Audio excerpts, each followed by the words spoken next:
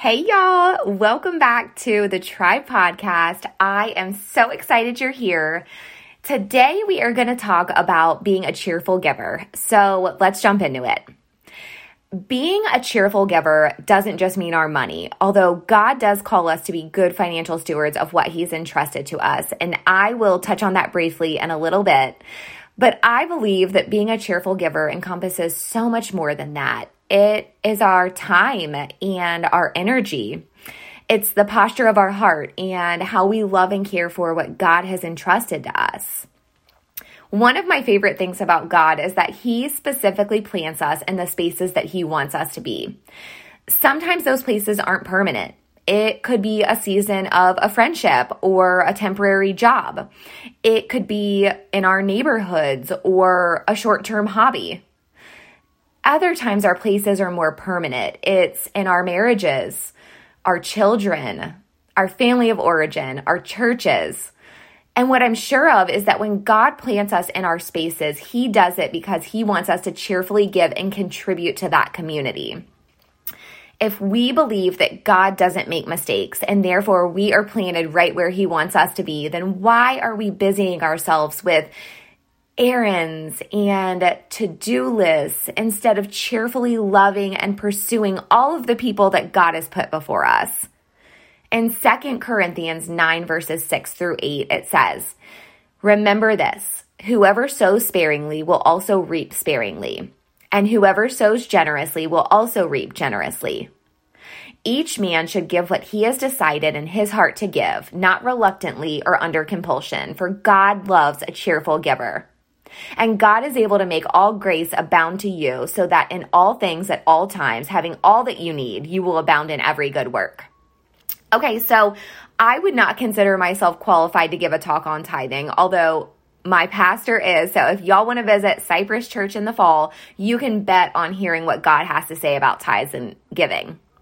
But what I will say is that my husband and I took a leap of faith at the beginning of our marriage, and we began to fully tithe. Through all of the seasons that we have walked through, which includes job loss, one income, having babies, addiction recovery, unexpected medical bills, starting a business, we have continued our journey to faithfully give back what ultimately belongs to God. For us, it's automatic. It comes out as soon as my husband is paid, and when money gets tight, we don't change our tithe amount. We make the choice to cut back in other areas because nothing is more important to us than giving the first fruits of what we make back to the Lord. What I've learned on this journey is that as we have continued to cheerfully give and be obedient with our finances, God has always provided everything we need.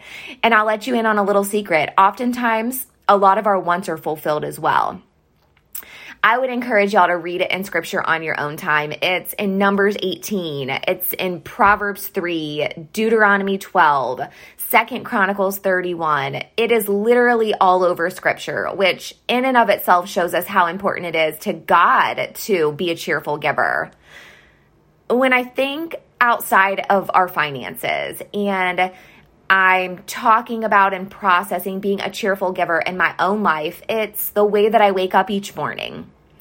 About a year ago, I started making a conscious choice of surrender. So before my feet even hit the floor, I pray a prayer of surrender. I surrender my day to God and however He sees fit to use it. I let go of my expectations and what my calendar says for the day, and I give my day to the Lord. I also give Him the first of me. So I get up before my kids and I spend time in prayer and I study God's word and I draw close to Him. And I learned this from my husband. For years, he has faithfully given the first of his day to the Lord.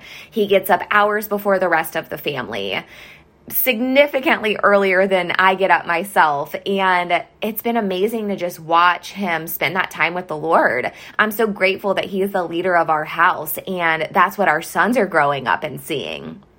Now, I'm going to be honest with y'all. I have had some real growing pains in this area because I am not a natural morning person. In fact, I am more cheerful when I've had a few sips of coffee, or maybe even my first cup of coffee. But I'm learning that it's important to give God the best of me, and I can't do that when I'm distracted by the kids or when I'm thinking about what needs to be accomplished for the day. So I get up and I commit to cheerfully giving God the first of my day. By surrendering my day and my thoughts and my expectations and sacrificing a little extra sleep, I am trusting in God, and I'm setting myself up to see and hear from Him each morning. It's this obedience that has helped ease my growing pains and getting up early. And it's also what has laid the foundation for me to commit to getting healthy by keeping my eyes trained upwards on God. So no longer am I looking left and right. My sights are set upward. Earlier this summer, our oldest son went to a church camp called NTS, which stands for Never the Same. And during his time there, he studied the book of Esther. So that week in my morning time with the Lord, I included reading the book of Esther. I wanted to align myself with what our son was immersed in at camp. And for those of you that have never read this short, sweet book, I would encourage you to do so. It is 10 chapters and it's so fascinating. And what I learned from Esther is that God intentionally planted her in a royal position.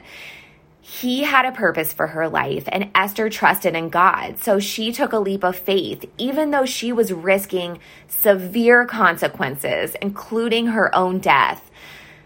But because Esther was obedient, she saved an entire nation. She made the choice to step out in faith, and God blessed her people because of it. Y'all, that's what it looks like to be a cheerful giver of what God has entrusted to us. She used her royal position for good. Esther 4 verse 14 says, "For if you remain silent at this time, relief and deliverance for the Jews will arise from another place, but you and your father's family will perish. And who knows but that you have come to royal position for such a time as this." Y'all, I believe the same is true for me and you. This is our time. If God wanted you to be in any other family, with any other friends, at any other job, He would make that abundantly clear. Y'all, God's plan cannot be thwarted, so we are called to cheerfully give the best of ourselves where He has planted us. That means our finances, our time, our heart, our energy, our love. I believe that we are what we repeatedly do. So it starts with one small step, compounded daily over the course of a few weeks. Those weeks turn into months, and the months turn into years. And I promise that if you start now, you will look back a year from now and be so glad that you did. I'll end with this. Matthew 6 verse 21 says, "For where your treasure is, there your heart will also be." Make time for what really matters. Start being a cheerful giver. Give God and the people that He's entrusted to you the best of who you are. I'm praying for y'all, and I'll see you next week.